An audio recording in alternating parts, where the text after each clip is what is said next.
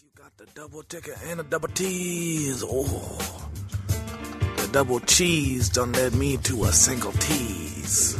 Oh yeah. Can you ease up on that Jesus? I talked to Jesus. He said, "What's up, Jesus?" I wanna get inside you, Alfredo.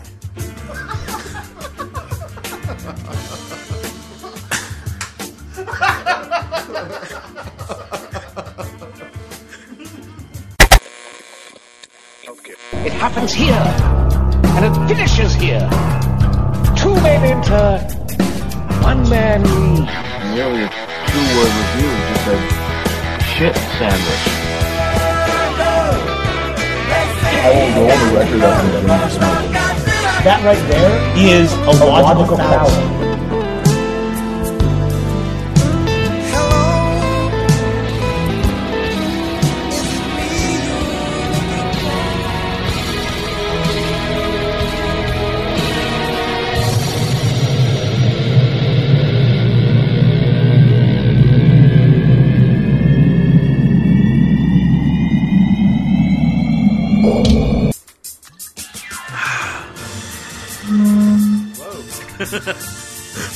All right, we're gonna start, guys. No, we're starting. Welcome to the 27th edition of Chunky Glasses, the podcast, starring Love Thor, Boat Edition, the Pizza Boat Edition, and Andre, and most importantly, pizza. Get on board, ladies. This pizza's trying to dock. All right. So, for those of you that are familiar with what this podcast is about, now you're totally fucked up. Because you don't know what the fuck's going on. We are back in the Rock Basement. It is the first week of September, and like we promised, we are going weekly. As I said, we're here with Andre as usual. What's happening? And Dex and Thor manning the pizza on his last night in DC. Last night in DC, it's been such an honor to go out with a pizza bang. That With my lovely that comrades. sounds so awful. So smooth. We'll have to edit it a little bit because I'm going to Kevin just can't even control himself there, ladies. Nope. It is impossible. We got Barry White in the stereo. Always. And pizza in the dome. And I don't know what the fuck Thor is doing. But we got some albums to talk about. But before that, we're going to talk about some news.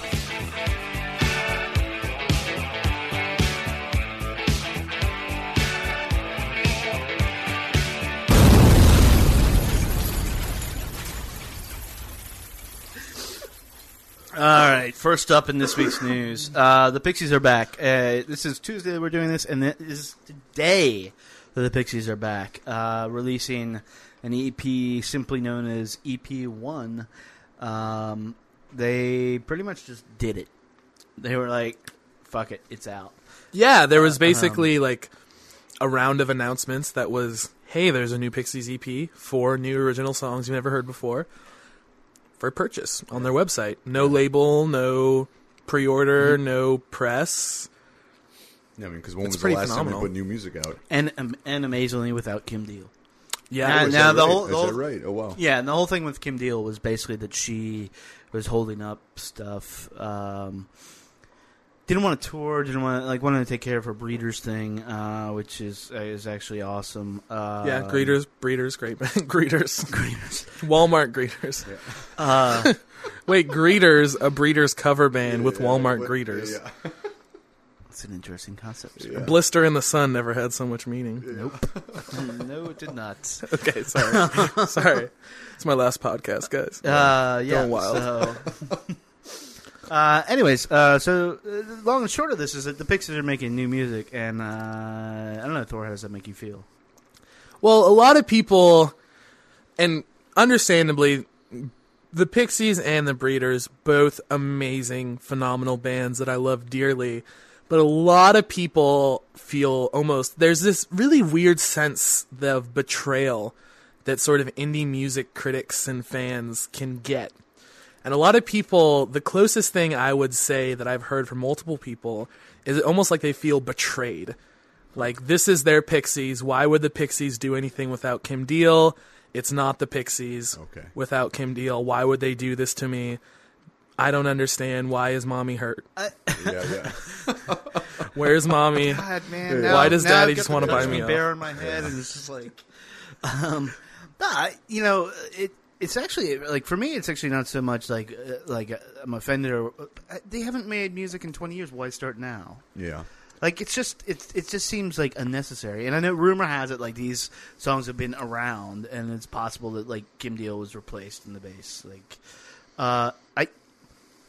and to be fair, I haven't heard it yet. I haven't listened to it. Yeah. But it's sort of like the Star Wars prequels. Had I never gone back and watched that fucking Phantom Menace, like, it would have this pristine little gem in part of my brain. And then now it's ruined. But I think that a lot of that mentality is still that sense of ownership.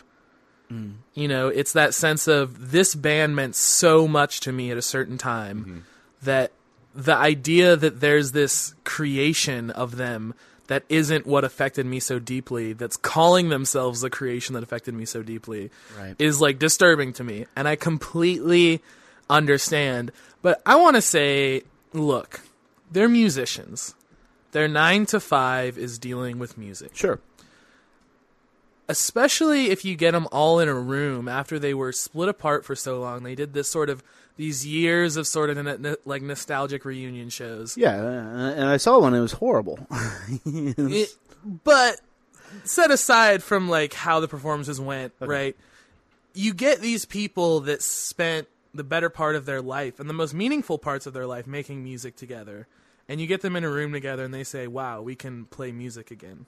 Like, this works. There's something different now here than there was when they broke up initially or when they stopped. Right. Yeah. So if you get musicians back together, it's almost sort of like that feeling of like getting the boys back together to play one last game of football or something. You know what I mean? Like, you're not going to be able to tackle your friend Jim anymore, but you know what I mean? So I want to say they are people that have devoted their lives to playing music. I feel really wrong about saying, no, you shouldn't play music anymore because this is how I think the Pixies should be. Well, I mean, let's consider too. It's like, look at all the side projects that Frank Black has, and look at all of them that haven't, like Paley and Francis. It was a great album and stuff, but it didn't pick up much traction. And arguably, there's not a lot he can do with that. That's more stripped down folk thing. But even like Frank Black and the Catholics could come out now and do something, and it would sell decently. I mean, it just, like, why the Pixies? Why co-opt that brand? And I don't. It's their brand. That's fine. But it's like Smashing Pumpkins. That's what I was thinking. It's like too. Smashing Pumpkins should not be allowed to use that. Like, regardless of what you think, like, it was a group of people, and that group of people doesn't exist anymore. Yeah. And I think Smashing Pumpkins is a really good example of when to jump ship and ditch the name. Because I think the people that still care about the Smashing Pumpkins enough to buy the new releases are people that would buy it under if it was Billy Corgan's name. You know what I mean? Yeah, like the people that are still paying attention to the Smashing actually, Pumpkins. though, that's why he switched it over. Because his solo album under his name was essentially the same music as Oceana. It sounds exactly the same. And he was like, this is not selling at all. And so he was like, you know what? I'm gonna bring out Smashing Pumpkins. I saw that show. They came to the 9:30, and it was like he refused to play like older songs, and then all of a sudden at the end of it, he's like, I'm gonna play them all. It's just a mess. Yeah. And there's people that like were your age, in the band. Oh, no, yeah. Actually, one of the drummers from Beaverton and younger than me. Yeah. So you literally could be Billy Corgan's son in the band. And, like, at that point, like... But I think it just depends on where you think the magic that made a band was, right? Mm-hmm. Where was the magic that made the Smashing Pumpkins? And I think if you look at the Pixies and you say, where was the magic? For me, a lot of the magic was from Frank Black's lyrics and Joey Santiago's off-the-wall guitar. That's what grabbed me Yeah. about the Pixies the most. Kim Deal, huge part of the Pixies. I will never say she's not an amazing person. I love Kim Deal. But for me, like, you know, especially hearing these new songs, I hear Frank Black sound like Frank Black, and I hear Joey Santiago's guitars come in, and I hear the straight 4 on the floor that drummer's been pounding for years. Yeah. And I say, well, this is good to me. And So you have listened to it. Yeah, I've listened to the whole thing. And, you know, if Kim Deal, and I say, you know what, if Kim Deal wants to be in the Pixies or doesn't want them to use the name, then I feel differently. But if she says, listen, I just want to go tour with the Breeders, I don't want to do new music with you, you know, and everyone's okay with that in the band, like, I just don't feel like I have a say to be like, well, don't make music that I like anymore under the name of the Pixies. Yeah. And I think it. Who are we just talking about? The Replacements. Yeah. That's coming back, doing big nostalgic reunion shows with, you know. Well, and I guess that's the heart of the issue and stuff is that like me personally, I'm really sensitive to the use of a brand because I believe in the power of a band instead. And I believe now in the case of the Replacements, and also someone that, I mean, you're someone that manages a brand, right? So you literally, especially, you know, Chunky Glasses as an alternative music brand. It's an alternative music brand. So you're, you know, I understand. And the Replacements, like, it's impossible. I mean, Bob Stinson is dead. Yeah. Slim Dunlop, who wasn't even in the band originally, but that they're making the songs for Slim for him. Like, so you can't have that. It'll be interesting once they launch a tour, which I'm pretty sure they are going to, how it goes and how crazy people go. Like, I know because there's just a Replacements gene in me, I will be at one of those shows. But I really don't want to be let down, and I don't think I will because they understand what they're doing. Yeah. It's just frightening when a band comes out and does like new music like that. I mean, a classic example of like somebody leaving the band is like Bill Berry and R.E.M., which we've talked a lot about actually privately. You know, that band should have stopped, and he was the soul of the band.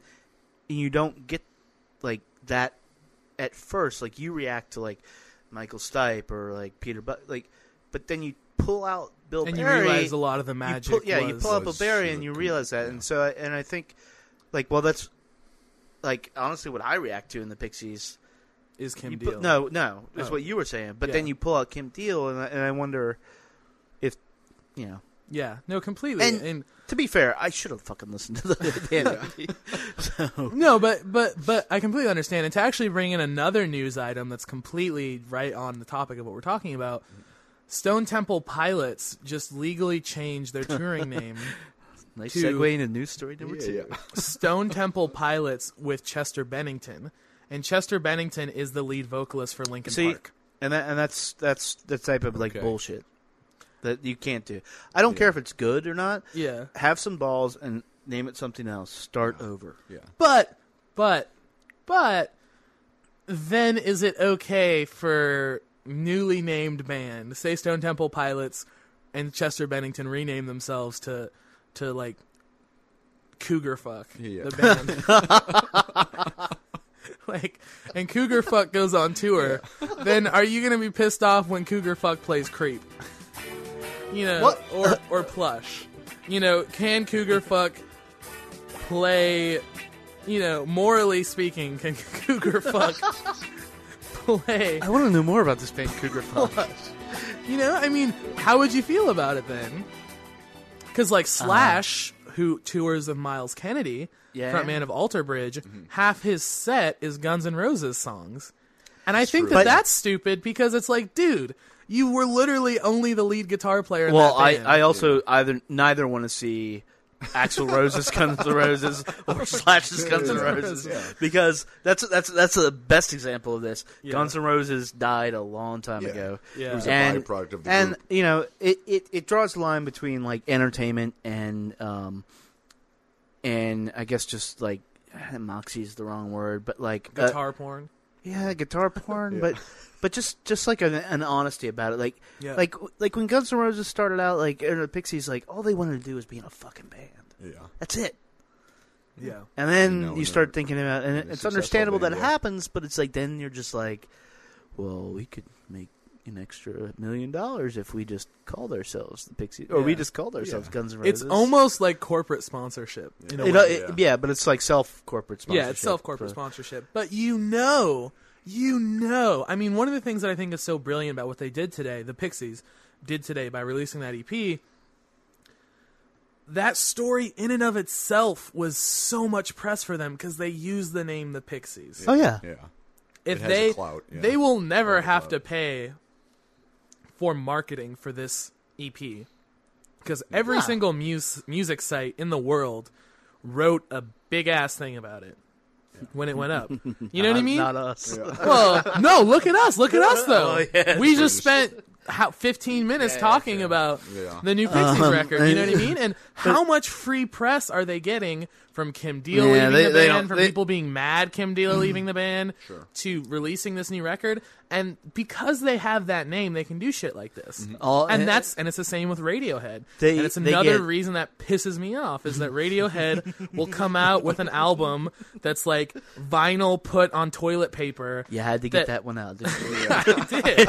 It's been like festering. It has For, been like, 2 festering. weeks. Yeah. They will release an album on a tampon Yeah. that's glow in the dark, and they will charge you a free range cow for it. Yeah. And people will be like, "Oh, Radiohead's really thinking ahead. Like, this album's perfect because they're Radiohead. Everyone will talk about it." Yeah. Cougar Fuck will never be able to put an album on a tampon and get Pitchfork to talk about it. True. Well, Just like the I was going to say headline. we had the perfect segue into another a case of brand mismanagement, but you the went with tampon? Cougar fucking the tampons. Yeah. Did you say Cougar fucking the tampons? Yes. That's the best band name Yes. I've ever heard. Up tonight is Cougar fucking the So, speaking of a band you've also heard of, same as around after the Pixies, Nine Inch Nails and Trent Reznor. Yeah. This week they released Hesitation Marks. Last week in the drive up to it, they did a story. The one I'm looking at is on The Verge. Basically complaining about the loudness wars. I don't know if you guys know. You probably do more than Andre, Yeah. and Andre probably does. It's basically so to compete. It's like commercials and everything on television, but on radio, they have to grab your attention. The idea is that it grabs your attention and it sucks you in. So they make it as loud and as almost like dynamicless as possible. Yeah, Everything yeah. is like leveled out. Everything's the same volume. Right, and you see, you don't see this in like the work that indie bands do, or like people who are in smaller studios, and you really just see it in stuff that you would, I guess, see on MTV right now. Yeah. I don't even know Pop music. In like general. Imagine Dragons. Yeah. Yeah. That was for you, Joy. Complete dubstep loudness wars. Yeah, And to actually put a little comparison to it too, for those that don't really get it, I guess, if you ever have been watching TV, especially late at night, and you're watching a television show, and then the commercial comes on, Yeah, and yeah. the commercial is balls loud, Yeah. and you're like, Jesus Christ, Yeah. turn the fucking commercial down, and it's like the new Orson Tyrant vacuum album from Cougar Fuck, yeah, featuring the hit single.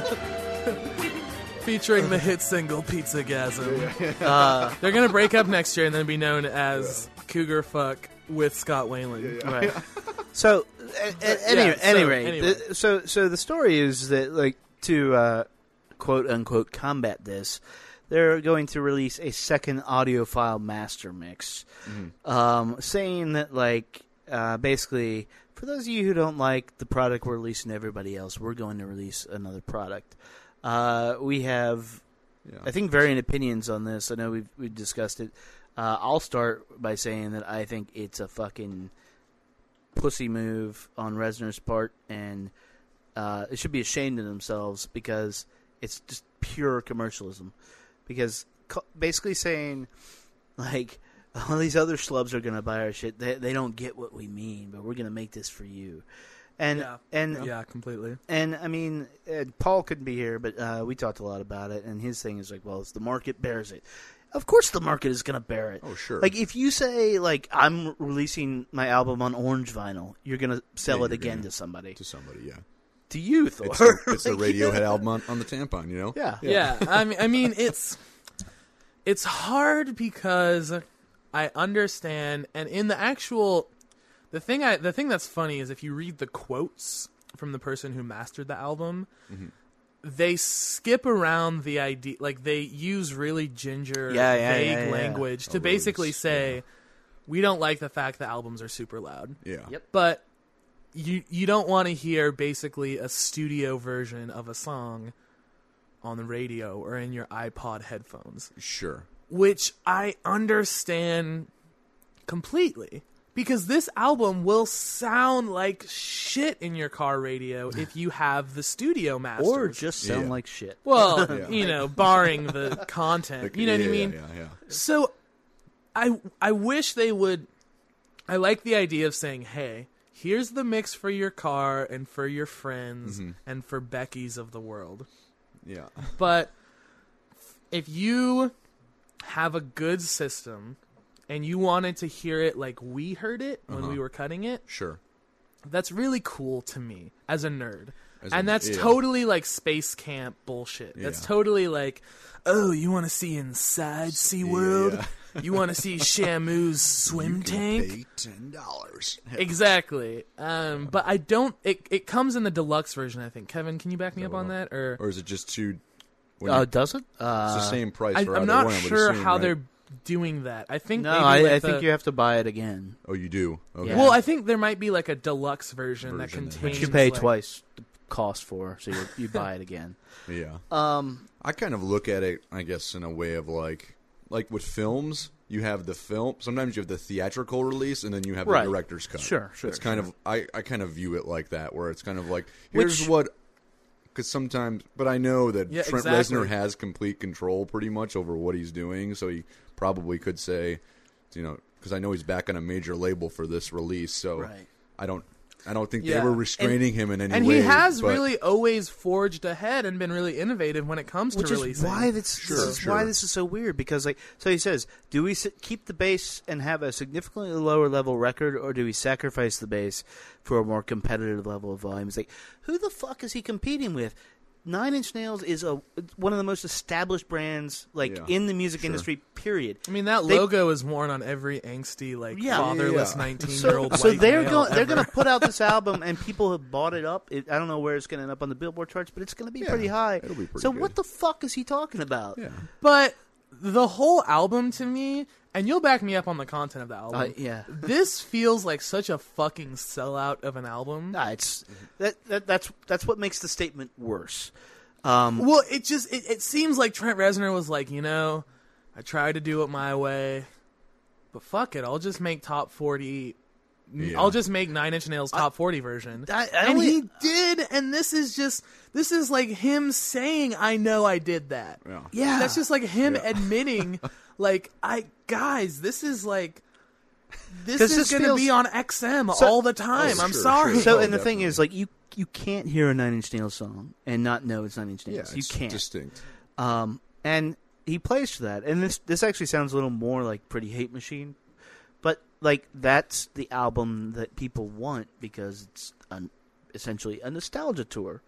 Yeah. It says a lot that a lot of the artists either quit or got fired in the making of the album.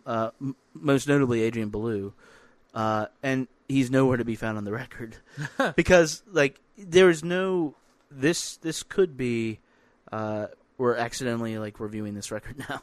'Cause it was a Never know candidate, those and now things. we're just like fuck. Yeah. I mean, this could actually. It's something that he could have done all his own. He didn't need anybody, and Yeah. yeah. There's a couple ways to look at it too. Why do people buy vinyl records? The master for the vinyl record is different than the master that people make. Like people have to sometimes. Oh god, a lot of whole times. nother Yeah. hour long argument. Yeah. But A lot of times that happens though. We're like, oh, we have to remaster it so that it sounds a certain way coming off of a vinyl record because it doesn't sound right coming. It sounds different coming off of a digital file or a CD or whatever it is. So, I mean- think though, if you talk to any like a really good an old school audio engineer, they'll tell you like there is a happy medium. sure. Yeah, I mean, you could try and hit all of them with one by going right in the middle, you know. But at the end of the day... But when Trent Reznor turns around and signs to whatever the fuck he signed to, was it Columbia? Columbia, or I think. Columbia?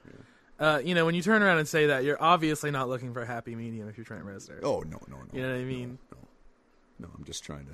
But, you know, it is a funny concept when you're talking about the idea of a movie having the director's cut and then the theatrical cut, right? Sure. It's just like Sometimes... trying to imagine this concept applied to all music is starting to get really funny to me. Like, It's like, would you like the audiophile version of the new Miley Cyrus single? Yeah. You know what I mean? Well, yeah. Well, iTunes tried it and with Mastered for iTunes. Yeah. And I don't know any sales numbers. I could easily look it up. But, I mean, I know I just sort of gave it the finger in the middle. And I was just like, what are you even talking about? I think understanding that there are all these forces at work when an artist makes an album, at some point, part of making that album or making art is making a decision. And if you leave it up to, like, a marketplace, if you leave it up to another person that you aren't collaborating with, then you're, like, ceding your artistic vision, and it makes it, like, it can, in the end, invalidate it. Like, if he made this album and he really, like, is like, this is the mix that it should be, they should have just made that mix. Yeah, this is what we were going for. Yeah. And when you really start second-guessing yourself as to, like, you know, the idea that you're making a record and you stop for even like a fraction of a second and you say, wait, what about so and so and so and so and so and so? How are they going to think about this? Yeah, how is... And then when you start changing it, Yeah. you know, I mean, you can't have it both ways. I mean, you can't have your audiophile cake and your loudness war cake and eat it too. Nope. Yeah. And on that note, let's move on to the next story. Our last story today is pretty brief. We're going to have Marcus on to talk about it. We'll be trying to get him next week. The Electric Zoo Festival in New York City is an EDM festival. It was supposed to take place over 3 days over Labor Day weekend, and the third day was canceled. 2 kids showed up dead over, they know now it was bad drugs, MDMA, otherwise known as ecstasy or Molly. I mean, it's tragic. I don't know if... I don't quite understand the canceling the festival, but I don't know. From what I know of that scene, Thor, you probably know a little bit more about it, but I mean... Well, I'm also curious, what are your responsibilities as a festival legally? Yeah. And I'm sure... Is there a point in the festival where your insurance doesn't cover death of one of your entrants? Yeah. Well, that's a good question, and it's also a thing where... And you just got to always ask what the money is. And this is why I really wish Marcus were here to talk about this, because Marcus is, like, I don't know if you know, he's one of the, I guess, like, shepherds of Moombahton here in D.C., and he's, like, really into the EDM scene. Like, I think that... and he'll correct me if I'm wrong, that it's sort of still a secret that there's this wide-scale drug use at this stuff. Like, they don't want to talk about it too much, and that sometimes the drugs are bad because these things make so much money. Oh, these types of festivals. But you can't tell me drug use at festivals is new. No. Yeah. It was acid, new. It was but hash, it was LSD. It's the level and it's the specific drugs that are being used here, and the specific amount of, like, bad drugs that are showing up in the scene, because it's a developing scene. Yeah. But, like, the Electric Daisy Carnival is, bar none, the largest music festival in the year. I mean, in the world. Like, it is, like, I think 3 times the size of Bonnaroo. Oh, jeez. Mm-hmm. It's absurd. I won't put some figures up on the site, but, yeah, it makes all the money. So, what are you going to do? You're going to... Well, I think they already try and do some type of drug screening. Yeah. But, I mean, what are you going to do? Like, of the people that had drugs, let's screen the drugs that they had to see if they're good or whether they're bad. I mean, the story to me, it's tragic. It is. Yeah. But Someone bought bad drugs. Do you know if they bought bad drugs at the festival? Yeah, or was it? I think so. That's a good question. You think so? Yeah. I mean, it'd be interesting to see whether that. What I'm looking at right now, it doesn't say, but I think yeah. Because if so, then it's like, okay, people are selling drugs at your festival. That's a huge red flag in the first place. Yeah. If security fucked up that bad, people are selling drugs. So now it just looks extra bad if someone was selling bad drugs. But Right. Yeah. no one's selling drugs there. You can't blame the festival for someone dying for bad drugs. Yeah. It's actually it actually, aside from the other two, is a developing story, and we'll find out more about it and why they canceled and stuff. Because that Nine Inch Nails might be a developing story, Kevin. Next week we might hear the mastered for your toilet version of Hesitation Marks. Hesitation Marks, man. It's about taking dukes. But Hesitation Marks. It's about taking dukes. I'm not Nine Inch touching Nails that. with Barry White version. Yes. Yeah. I don't know about When you next got week, but right Hesitation. now we're gonna get into some albums, and first up is a new one from Nico Case.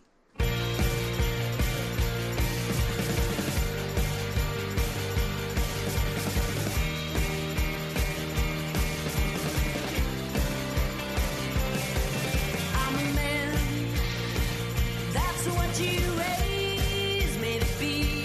I'm not an identity crisis, this was planned. I'm a man, this is a citizen of mankind. It's what kind of animal I am. It's that simple.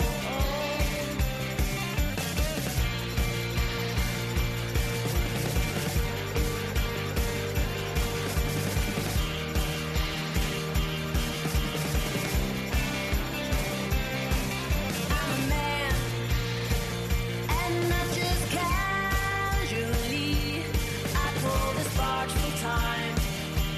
Treehouse will not support me. I'm not the run of the litter. Fat finger bullies with no match for me.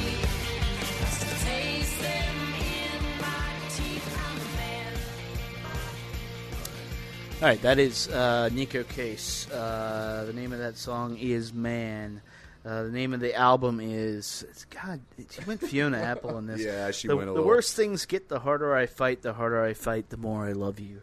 Yeah. This is her 1, 2, 3, 4, 5, 6, 7. That doesn't count. 7, 8th album. Solo album, right? Eighth solo album. She got her start back in 1997, singing, known as Nico Case and Her Boyfriends. Back then it was more an alt country, chanteuse, and through a series of albums and EPs, and most notably a collaboration with New Pornographers, which really sort of blew her open.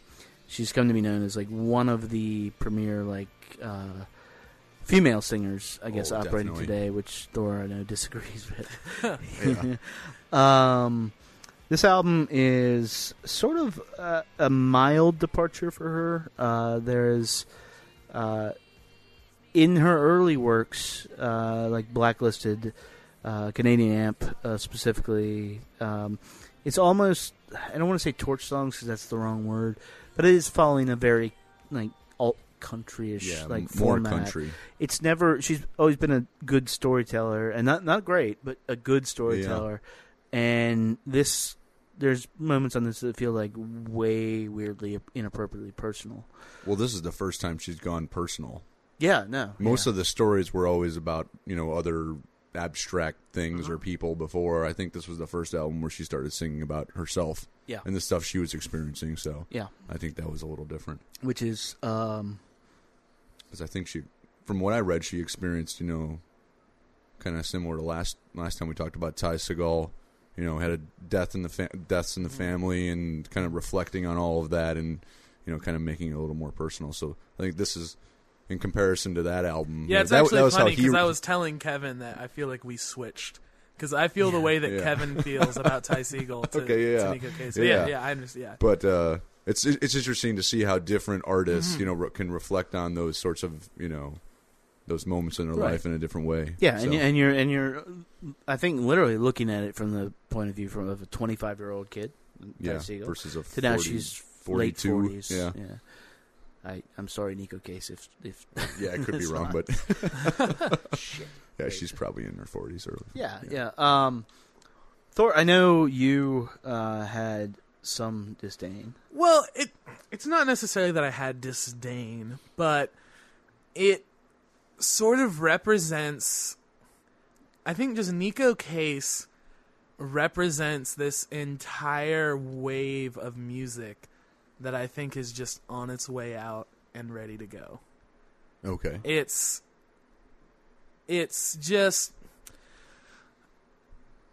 this record's actually grown on me a little bit. Okay. You know, because from talking to Kevin about it, from talking to people, I mean, people really love Nico Case. Oh, definitely. And, you know, she did a great NPR live ask thing that her personality is really interesting. I didn't know her personality the first time I listened to the record. Mm-hmm. But after hearing her talk about some of the songs and after getting into her brain a little bit, I do appreciate this record more. And I think her strong point for me are her lyrics, because she does come from some. Every song, even if it is personal, has this very weird angle to it. Oh, definitely. Very and I do appreciate that she can look inward, but in this way that's a little bit weirder, a little bit odder than, you know, I mean, it's one thing to sing a weird song about something you have no idea about, like Wayne Coyne or whatever, who's going to sing about fucking aliens and, you know, go at it with this weird way. But to, you know, approach like inner heartbreak and inner turmoil and depression sort of in this odd, weirder way was really fascinating to me. You know, my problem is that the music is very well done, but it's this sort of formulaic, middle of the road. It doesn't sound too much like alt country. Yeah. It doesn't sound too much like pop. It's just everything sounds so pleasing. Sure. Yeah, and I mean, I will say that's sort of been her MO. And she Like, hit her did you go stride back and on- listen to Blacklist? I did. Yeah. I did. Yeah, so you know, I mean, it hasn't changed. I think on this album, it actually is. Having listened to her since like the beginning, like I feel like this is more sophisticated than some of the stuff she's done. I would agree with Blacklisted, this Yeah. being a little bit more sophisticated than Blacklisted. Right. Yeah. I don't think it's a better album than Blacklisted, though it may be her best album since Blacklisted. But it's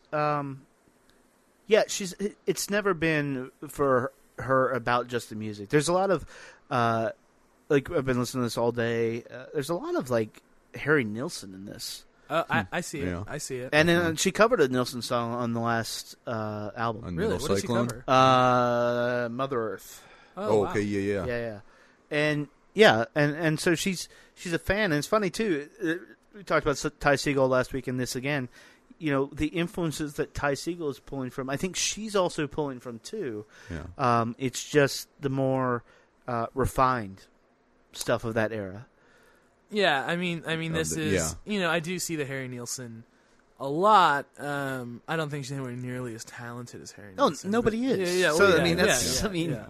You know, But in terms of the production and all that. you No, know, I- and how you I want agree. focusing on quality sound and musicians, you know.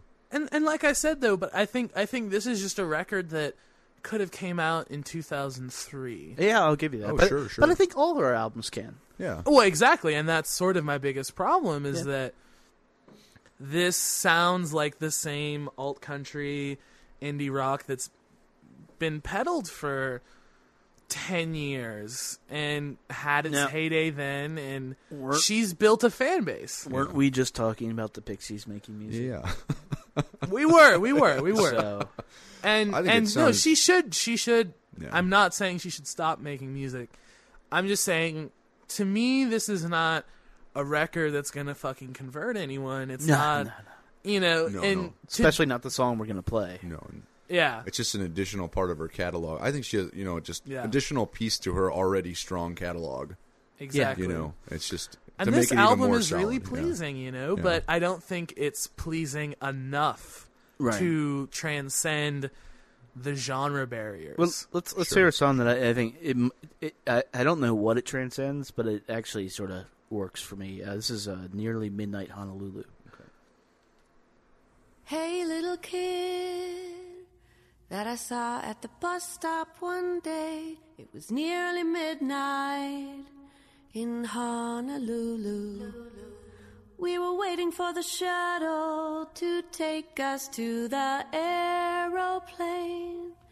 When your mother said, like I couldn't hear her, she said, get the fuck away from me.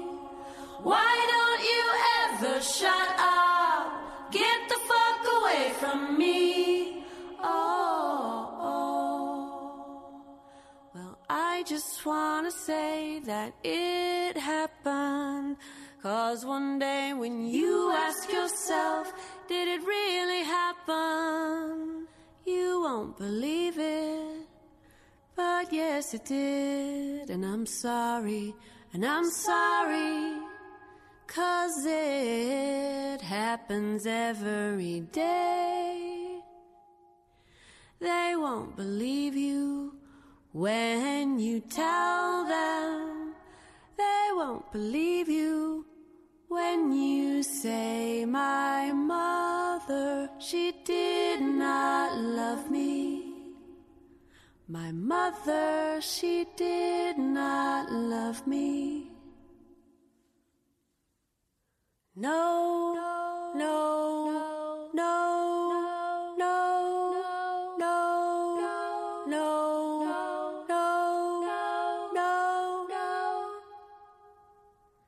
Some days you feel like a cartoon, and people will rush to make excuses for you. You'll hear yourself complain, but don't you ever shut up, please, kid, have your say, 'cause I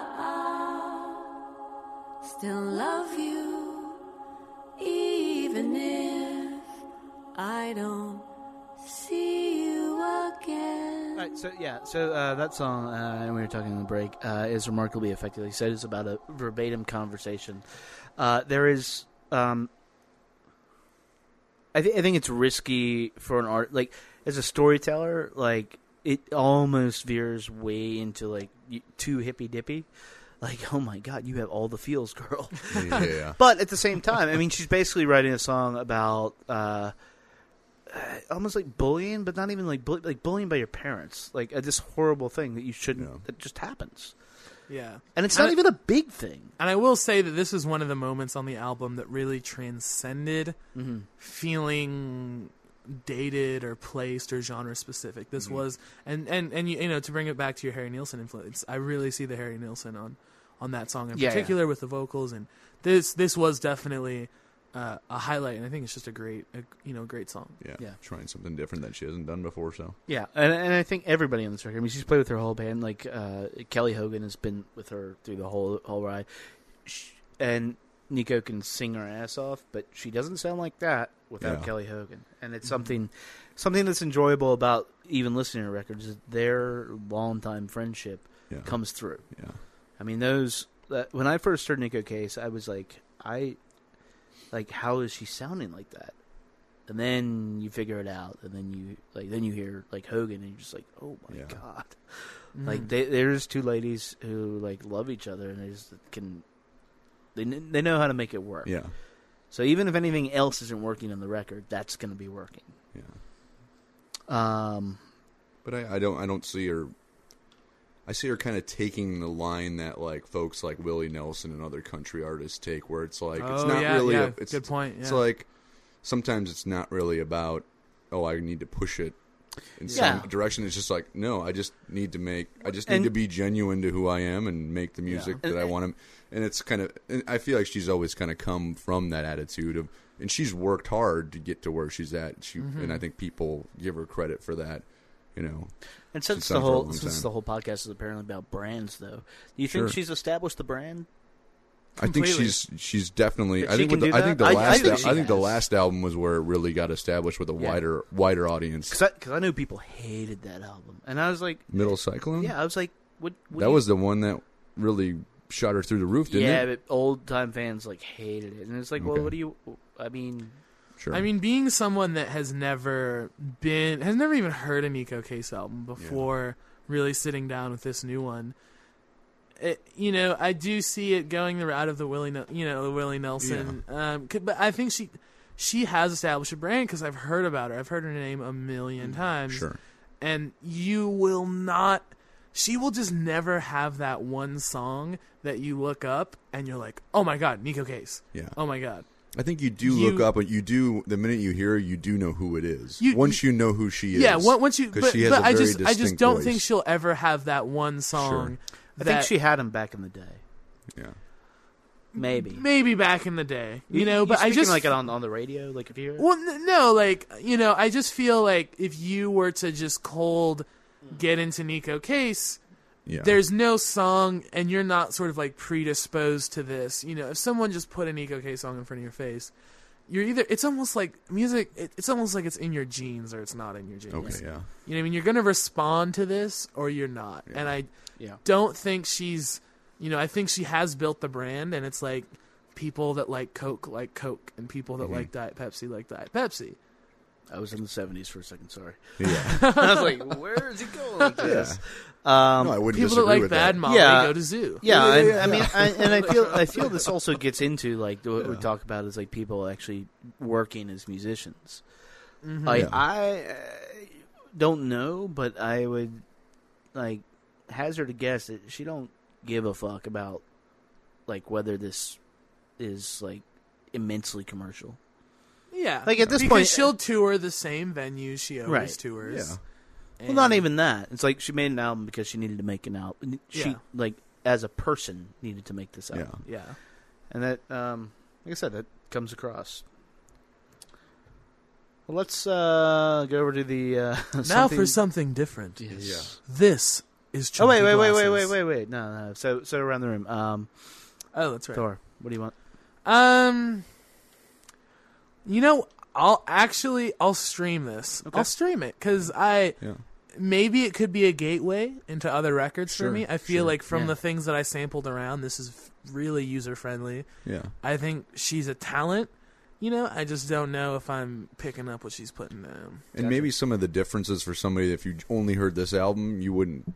If you go back and listen to like Furnace Room Lullaby or something, you would be like, oh, that I see. Yeah. She actually has progressed a lot. Since that, like, because she sounded more like a country artist then, because she wanted to be Dolly Parton, at that time. And so now it's different, even just the way she sings and presents herself. Yeah. So Andre? I think I'm going to buy it. Yeah. Yeah, because I know my lady will like it too. Yeah. Well, that's always your reason. I'm going to buy it because it sounds good in the basement where we're at. And, Sure. So anyways, now moving on. Buying it because it sounds good. Something sinister to it. The pendulum swinging slower, degenerate moving through the city with criminal stealth. Welcome to enemy turf, harder than immigrants work. Golf is distant in my shirt. Get up off the pavement, brush the dirt up off my psyche.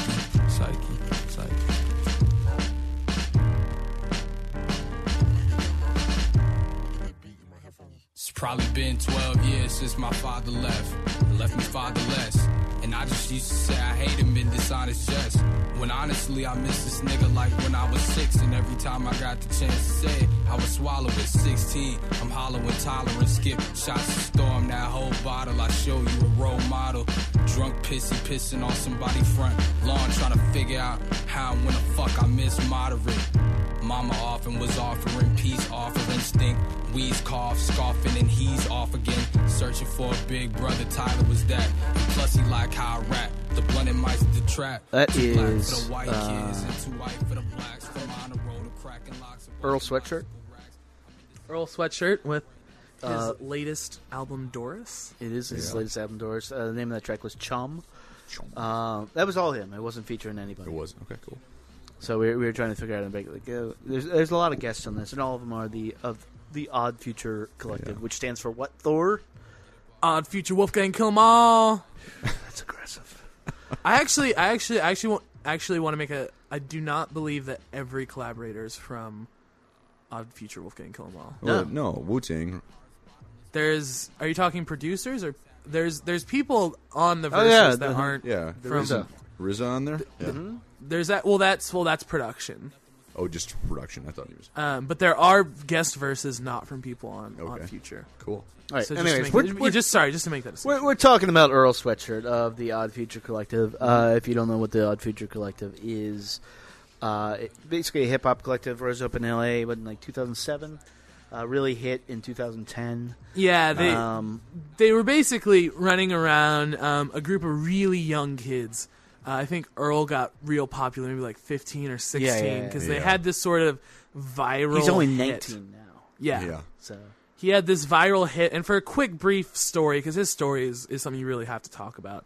So the collective came out with this song called Earl, and had this video that was basically encapsulated everything that the group was about. Mm-hmm. They drunk a lot and took a lot of drugs, and then puked everywhere in this sort of like fake horror gore music video. Yeah. And it was all like, it looked like it was recorded on a VHS cassette. Yeah. Like, it was just so off the wall from what you were hearing in hip hop at the time. Sure. It was just these kids saying the most twisted, weirdest, warped, warbled tracks ever. They were releasing all these mixtapes for free on their Tumblr. They had this real crazy sense of humor, absurdly misogynistic, absurdly homophobic at times. I mean, these are basically like the kids that Nancy Reagan was afraid of. Yeah. You know, like this is basically what America is afraid of. But it's also But just to continue the story really quick. So after that happened, and Tyler the Creator was the first one, who's sort of the ringleader. He got a lot of press, and Earl was sent off to Samoa by his mother after his first album dropped. Okay. It was a mixtape technically. Oh, it was an EP mix. So, It's so Doris does have the distinction of the first full length album. Right. So he went to Samoa, and it was right as the group got huge that Earl went missing. There was this huge Free Earl campaign that like was basically just everyone in Odd Future wearing Free Earl shirts. Sure. And it was this big thing, and he came back, started popping up, and everyone was like, oh my god, the prodigal son is back. Because he has a distinction of basically being the best wordsmith in Odd Future. Okay. Tyler's a lot more on the production side, but Earl is much more the wordsmith of the group. And so this album has had an absurd amount of hype. Oh, definitely. Absolutely. So in a nutshell, that was the story. Yeah, and I will say it's following a lot of what's going on in hip hop. Is a lot of people like forming like little collectives, or in this case, large collectives. People like working and stuff. And to me, what's most fascinating about all of it is we're not just talking about like people making music.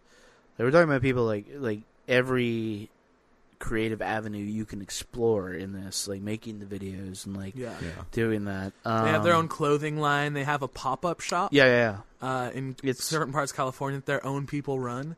So, you know, you have a 20-year-old running a clothing store. Mm-hmm. Okay, yeah. You know, like that's crazy. So that's Odd Future. Yeah. But we're talking about Doris right now. Talking about Doris. And Doris. as an album, I will say coming to this, I am not the biggest fan of West Coast hip-hop. And I'm not the biggest fan of violence in hip-hop. Yeah.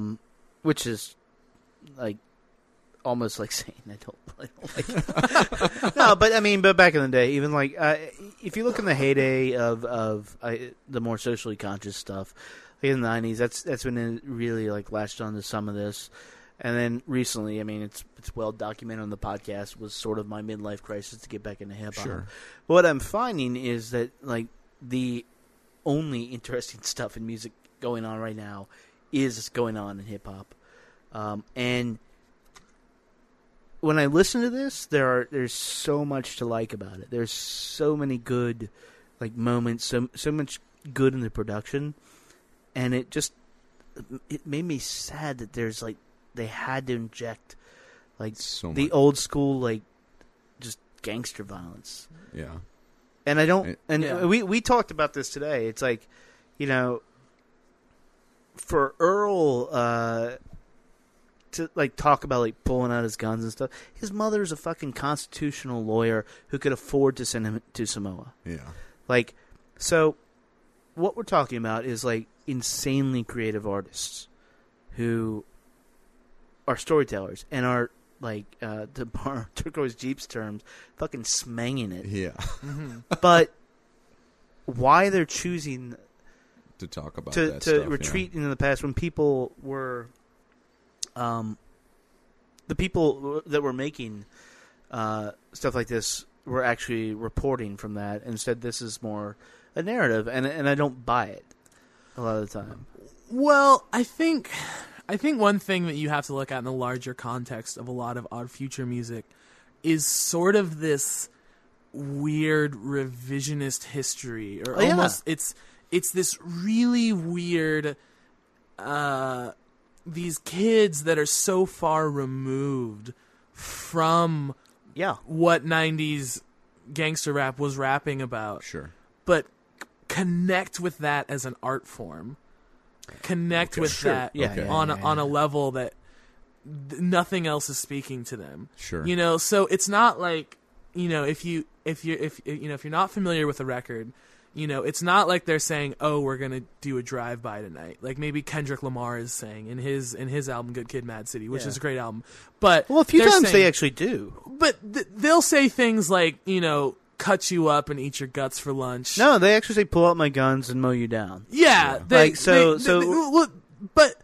it's the things, they'll say things like that, but the violence from this album, to me at least, is on this really weird, fantasized... It's like a horror movie or something. It is, and people do call them horrorcore. Okay. Horrorcore rap a lot, because they'll, you know, like Tyler has a guest verse where he talks about driving by a One Direction concert and killing all the fans and putting them in his trunk. And driving around the concert. Yeah.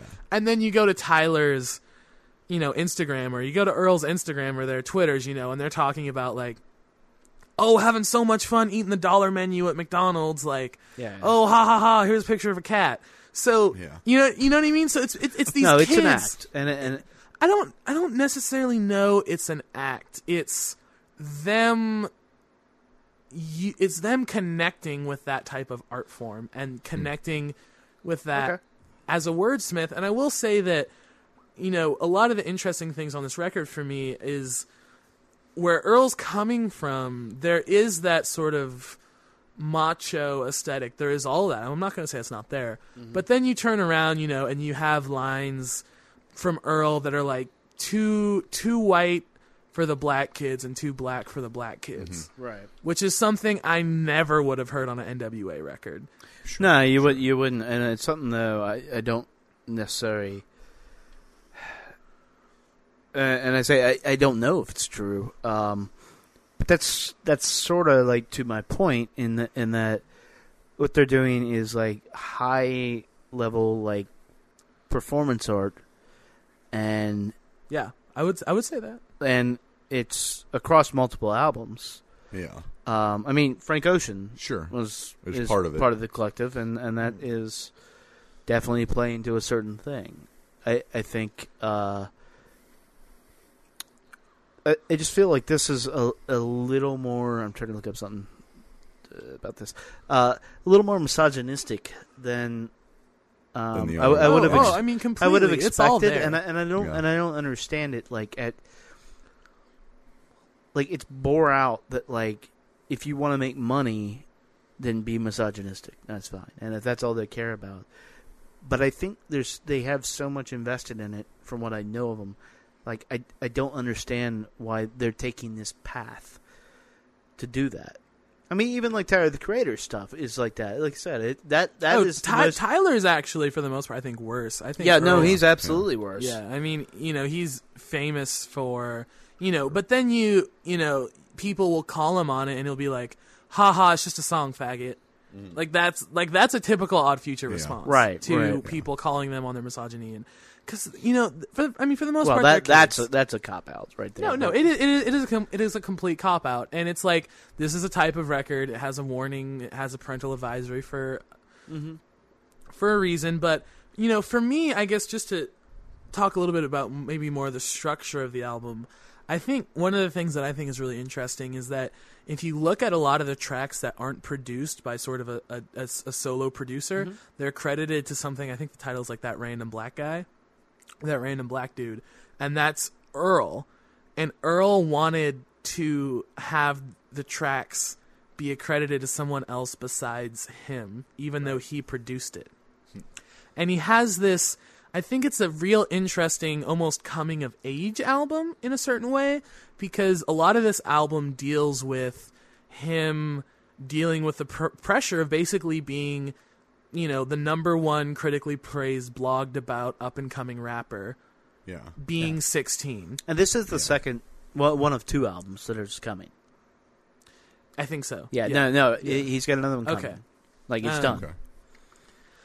So it's a really, if you sort of look at it as, here's this really scared, confused kid, and he comes out on a lot of songs and does this, and he and Kevin, I think there is a bit of sort of self-awareness about the fact that there's a lot of interesting self-awareness on this record. Because, you know, there's almost, I think there's a part where he comes on as sort of like this warped voice, and he's like, just give me 16 bars. I don't care what you're going through. Just give me 16 bars. Yeah. No, and that's one of the better moments. That's on Burgundy, correct? I think so. So the song we're going to hear, yeah. And that's one of the better moments. And that's when this album excels. Yeah. Although I will say it rips a little from Kendrick Lamar. But I think it's a different beast, but no, I think it's in the same. Yeah. I think it's in the same wheelhouse. But they're also from the same area, so it is. But we were talking about this a little bit right before we came on. Is that, you know, we were talking about the fact that there's like not a single hook on this record. No, and there's no chorus practically, or melodies I mean, there's like of any repeated, kind. It's almost just like a vamp, and then they. And to me, regardless, or actually, go on. Oh no, I was when you said that Earl was known to be kind of the wordsmith, I was thinking to myself when I was listening to it, you could probably take the music away and just listen to him. It's like spoken word almost. It really is. And I would actually be interested to hear it like right. that. And to me, that's what is interesting that's going on in like modern hip hop is that. Yeah. Like the music didn't really add that much to it. You know? The music doesn't add much, but like lyrically, like writing wise, this album is like one of the most dense things I've ever heard. Like it is like dense. you quoting stuff to me today. I was just like, I haven't got to that. Yeah, it's like traveling through Skyrim. I was like, I mean, the album is like what, like 16 songs long. Yeah. It's long. And every song almost feels rushed and like it isn't long enough. Mm-hmm. Yeah. Like he has another verse to say. Yeah. Like he has something else he wants to come out with. And it's like, you know, I think in the Pitchfork review they said something I thought was spot on. They said every time a guest vocalist comes on, you feel like it's just giving Earl like a 5-minute sweat break, so he can come right back in the ring. You know what I mean? Yeah. It's the fact I just don't know how he's coming out with all this stuff. Like, where is this coming from? And I think one of the interesting influences that I just want to say is he name checks Gil Scott-Heron. Everybody name checks. I don't think. No, yes, you will not. Every hip hop artist name checks Gil Scott. I do not think that. And for an 20-year-old kid or whatever to basically be making an album that I think sounds a lot like Gil Scott-Heron. I think the density, it sounds a lot like it. But yeah, I mean, every socially conscious person, like hip hop artist, name checks Gil Scott-Heron. But it's interesting because I don't think Earl's politically conscious. No, socially well, conscious. he has to be personally. Yeah. And I think he has to be producing this, which is. And I guess this goes back to sort of your argument. It gets into my argument. Like, it's disappointing that, like, if you have, I mean, there's stuff that pops up in here, and you're just like, whoa, like that's from a real like human place. Sure. And then there's stuff that's just like you're just like talking shit like a gangbanger, and I don't give a fuck. Yeah. Because I'm a 41-year-old white dude, and like I will never relate to that. Yeah. Yeah. Like, regardless of how good you make it sound, like. And I don't think he relates to it. It doesn't. But there's this very weird disassociation from the things that he's talking about, which I think goes into that sort of high performance art piece. And you know, it's very dense, and to me, it's a very odd record, and it has just these beautiful moments though of just this young man figuring out what it's like to basically be a star, to go from, you know, living with your mom to being a star, and not traditionally. It's like no one in Odd Future set out to be like, oh, I'm going to be the next Nas, or oh, I'm going to be the next Tupac. And we heard Which is so what's much fascinating of the about it. Exactly. You know, we heard for so long, I feel like every rap song was about like, oh, wrote raps in my bedroom, wishing that I could have made it, be the next Tupac, could have been the greatest. You know, like that was what every rap song was about for a really long time. It was like 8 Mile. It was like, that was like, everyone wanted to be the next big rapper. And then, you know, you basically have this crew of kids making rap that's like, I'm going to choke your mom out, throw her in my van for fun, and putting it out on the internet, like recording I think the first Odd Future album was recorded in GarageBand with the actual like laptop mic. You know, and so to see them the progression of that, thrust into being the number one youngest rapper right now. I mean, this album is doing great on Billboard. Yeah. Oh, definitely. Top 5. Yeah. And you see, people talk about his performances a lot. His first performances back are almost impossible to watch because he is so nervous. Yeah. He is so shy. And everyone's expecting, like, when he came back and announced this album, everyone was expecting this great return of the king. Yeah. Like, oh, Earl was the best. He's the brightest young star. He's going to come back and kill it. And he came back. He's still a 20-year-old kid. And Still he's just figuring like, it out, you know? Still figuring it out. And, you know, He's been in Samoa. Yeah. he really, like, is uncomfortable. Yeah. And I think for a lot of rap right now, a lot of it's going in this very... You know, we have Kanye West coming out with this record that talks about insecurity, talks about alienation. Before we get into that, because I do want to get into it, let's hear the song Burgundy of this.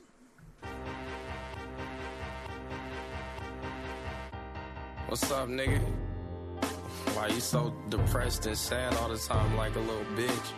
What's the problem, man? Niggas want to hear you rap. Don't nobody care about how you feel. We want raps, nigga. Raps. Grandma's passing, but I'm too busy trying to get this fucking album cracking this year. So I apologize in advance if anything should happen. And my priorities fucked up, I know it. I'm afraid I'm gonna blow it. And when them expectations raising me, cause daddy was a poet, right? Talk all you want, I'm taking no advice. Nigga, I'm about to relish in this anguish. And I'm stressing over payment, so don't tell me that I made it. Only relatively famous in the midst of a tornado. Misfitted, I'm Clark Gable, I'm not stable. Abrasive as fuck and they all pay me. I'm chuckling, cross-faded in public, heart racing till blood is lit. Look like you don't give a fuck again, right? Hey, Chubby, nigga, what's up, nigga? I heard you back, I need them raps, nigga. I need the verse, I don't care about what you going through or what you gotta do, nigga. I need bars, 16 of them. I don't fuck with too much of y'all shit. Judging by the pants and the mall grit. Gully in the vans with the dark tints. I'm a start shit type nigga. Nightlife living. Riding in a Jeep, I'm a side swipe niggas. What's your life like? That's alright, nigga. Ham in the left, ready when the price is in. Right, got the whip and I ain't got the license for it. And Jill got me living like my life is golden. Sitting on the sofa feeling high and dormant. And we gon' smoke another while the mic records it. The nicest doing it, who the fuck you staring at? Acting like you never seen a toothless carrot cat. Bars hotter than the block where we be at. Stunting these niggas gon' flop like D-Vat. See that nigga? And for the time being, I'ma be that nigga. Believe that nigga. You see that nigga? And for the time being, I'ma be that nigga. Believe that nigga.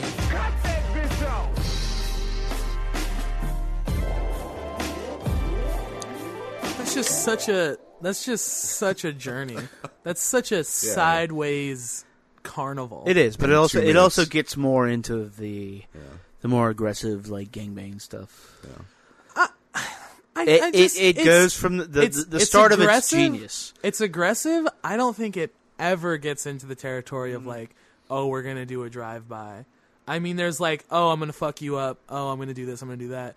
But I don't necessarily think you're that talking those semantics at that point. Like, how are they going to? I just don't think that later the in the aggression album, on this record. Later in the album, he says, "Check out my guns; they're real." I mean, yeah, that's. I mean, that's. I actually think that's not by him, though. No, it's not. But like, but it is by proxy. Him. Yeah. It's on his album. On his album, yeah. Like anybody speaking on this album is the voice of Earl Sweatshirt. Yeah. You cannot divorce it. No, from granted. You know, and again, it's just gonna be something where a lot of that is just aggression, And I think you're right. A lot of it is, there's this album sags a little bit in certain parts because it's like, oh, you're gonna fuck me up again. Oh, and I agree. But I mean, it is. What's the total length? It's like 45 minutes long, I think. Isn't Is it? that it? I could be wrong. Yeah. I think you're right. I mean, it's just that 45 minutes of basically the most aggressive, angsty black teenager in America figuring out his life. Yeah. I mean, for a first record, yeah, as well. I mean, no shit. I mean, we didn't even talk about that. Yeah. I mean, it's your to first drop album. this as your first, it's your first record? album. Yeah. Here we go. Yeah. But and so you were starting to get into like what Kanye's doing and stuff, and that type of aggression, and I think like, and I have equal problems with because we never got a chance to talk about Yeezus on the podcast. Some of the similar problems, but he is taking it outside of this. I don't want to say the street, but the accepted like early art form. Kanye's taking it. Kanye's, okay. yeah. No, yeah, and I agree. And then, like on his album, like it was disappointing because then he brought a lot of it back down. It was specifically the misogyny. Yeah. Like, and it was just like, this is interesting, except you just sound like a dick. Yeah. Yeah. You know? Yeah. And again, it'll say like when Doris is working, I think the way it was intended to. It is a very raw, like, emotional picture of Earl. Yeah. Like, the person. Yeah, I mean, very personal record. Yeah. And I think there are some really interesting parallels between Yeezus and this, and I feel like almost Yeezus is something made by a classic rapper trying to transcend, and I feel like Doris is almost someone who's transcended classic rap trying to sound like classic rap. Yeah, and I mean, what's your thoughts on why he would try to do that? Or what's Andre's thoughts? I mean, why he would want to do that? Because he's 19 years old. And that's how a 19-year-old brain would think. But at this point in the game, it's 2013. Yeah, you have such a huge palette to like pull from. Why that? I mean, it's almost like this gave me a lot of hot water, but you think about someone that has studied blues guitar and is an ace blues guitar player, and that ace blues guitar player just grew up around the blues and then wants to do something a little bit different. Yeah. The guitar maybe still is going to sound, there's going to be moments where it maybe transcends blues guitar, you know what I mean? And I think are you talking about John Mayer? Yeah. Yeah. Oh, his new album is out this week. Yeah. But I just think his word craft, maybe it's just ingested so much hip hop over the course of his life. But the dude just sounds like he just blasts through like 30 years of hip hop history in one verse, and then name checks Clark Gable from Gone with the Wind. Yeah. You know what I mean? Like, I think though maybe that's it. He's trying to do too much. I mean, if you look at like even Yeezus, and the big releases, like say Frank Ocean's release, it's different, but it's the same like artistic spirit. Same vein. And Chance the Rapper's acid rap are doing very much the same thing with hip hop, but way more focused. I mean, you can hate on Yeezus all you want, but it's a focused record. Oh, I mean, I'm someone who will defend Yeezus until I die. I mean, I think it's a phenomenal. It's my number 10. Yeah. Like, it may move up. I don't know. But yeah, I mean, this just feels like just a little out of focus and like a little more. It feels like a first record. Yeah. It well, he's feels just like talking about what he's experiencing. Because and I went back and listened to a couple other hip hop artists that are maybe thinking a little further. They might talk about what they're experiencing, but then they also then talk about a larger social problem. Yeah. At the same time. Which you don't have to do. I mean, that's I don't know if you have to do that. That's tying it. I mean, and it's something I thought about, which I don't want to do with hip hop, is tie it to soul music. Because then it's just like, oh, this is familiar to me. I will, like, you know. Sure. But it's an easy thing. So like Odyssey's album, Yeah. say for example, and he's amazing. Like, have you heard Odyssey? Mm. I'll give it to you, but he's sort of from DC, but he put out an album last year that was amazing. Part of what made it amazing was it had a very deep like root in soul music. That was just a lot of what it was pulling from. Yeah. But it was equally dense. Yeah. He would talk about his, standing in line at, buying milk, and relate that to, buying milk from an Arab and talk about the American greed of like oil at the same time in the same line, all at once. So it's like, and maybe I didn't quite get that from this. And that's actually something that I like, though, where it's okay. It can be something that you like, too. But it's just, I just don't think it's on Earl's mind. No, it's not, because he's only, that's why I'm saying, he's only 19 years old, and like you talked about, Ozzy's maybe 30 or something. It's like, when you're 30 years old, you're in a totally different headspace. You're going to be thinking about where your oil's coming from. You just like are conscious of different things. That's just called growing up, Yeah. I mean, I just have no idea who I can even think of that has expressed themselves so well verbally on the first record. Yeah. I mean, on the first record, to express yourself this verbally. Sure. Cat Stevens. Yeah. Yes. Hey, and if you're putting connected. Cat Stevens in the same vein as Earl Sweatshirt, I mean, that's saying something. I mean, I think, and I am really interested to see where he goes in a year or two from now. Because one of the things that I love is I love to see what artists I'm interested to, what they're listening to. And I think that says a lot. And, I follow Earl on Twitter and Instagram, and he'll occasionally like name check bands he's listening to. Earl loves Modest Mouse and Daniel Johnston. Yeah, and so that's actually sort of what I was half joking with Cat Stevens, but like what I feel is going on right now, especially with Odd Future. Like I think more so with Odd Future than anything else, and is part of my reaction to it is like rock and roll came up and then hit a point, and then you had like psychedelia, and then and then shit just got weird, right? And hip hop, I think, even though it's sort of done it before, is really coming into that phase. Where and so you have these hybrid albums where it's okay, so it's like, what do you do with it? I mean, there's stuff on this the song specifically. Laptop not working. Why? Well, yeah, I mean, it took a long... The song "Horse" is a psychedelic hip hop song. Yeah, and it's playing with like what you can do with all this in ways that like people just haven't. Yeah. And that alone is worth like paying attention to it. Yeah. So I if like something, if these are people like finding their way in doing this stuff, then that's sort of amazing. And just watching the career arc. I mean, of Tyler the Creator, who's now came out on his second full-length album just a little bit ago. You had a kid that learned how to play a MIDI keyboard in his mom's living room so that he could make rap. That kid that spawned the first Tyler record, Goblin, is now the kid who's playing a grand piano on the Jimmy Fallon show. If you look at his Fallon performance, or it might be Letterman, I'm pretty sure it's Fallon, he plays the first 3 minutes is an instrumental, and he's playing a grand piano with the Roots. Yeah. And you talk about a kid that on his records is talking about, rape a pregnant bitch and tell my friends I had a threesome. Like real quote, you know what I mean? Yeah. That sort of juvenile mentality, but there's real love for art behind all of it. Yeah.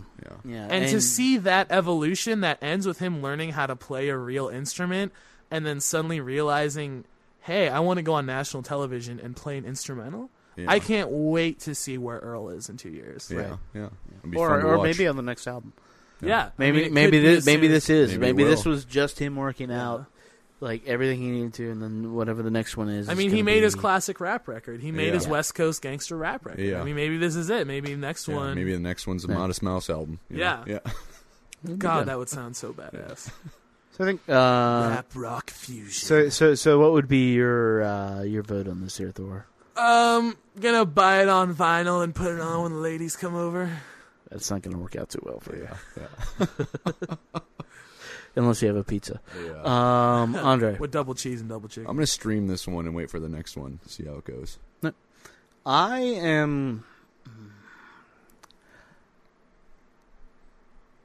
I'm going to say I personally am going to stream it. I don't see this getting too many repeat listens because it is such a dense record. It's long. Yeah. There's no real single on the But record. in saying stream it, like, I could not recommend it more highly to anybody who's a fan at all of music like that, or just like people who are really invested in their art. Yeah, go check it out. Yeah, go check it out. Regardless. So, and I believe that brings us to the end of the podcast. Thor, this is your last podcast in DC. This is true. So Me lasering in remotely from now on. be Captain Kirk style. on the pizza line.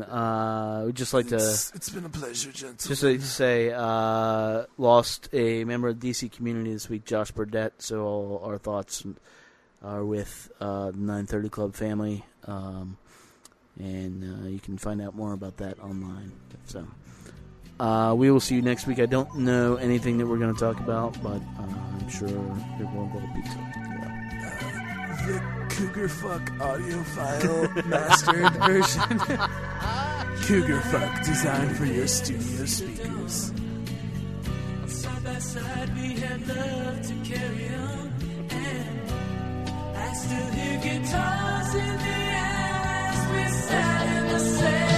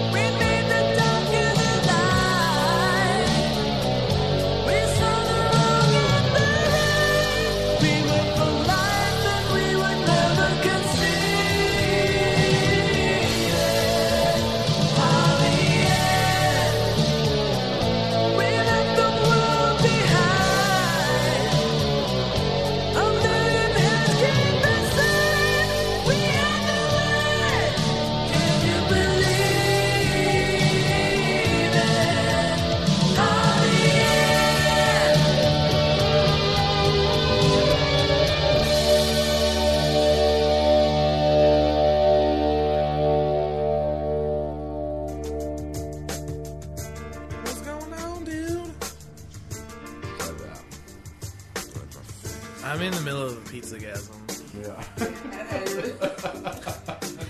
Just double cheese, double chicken. That's so we recorded half your little thing. Oh yeah, that's fucking bonus content. Indeed.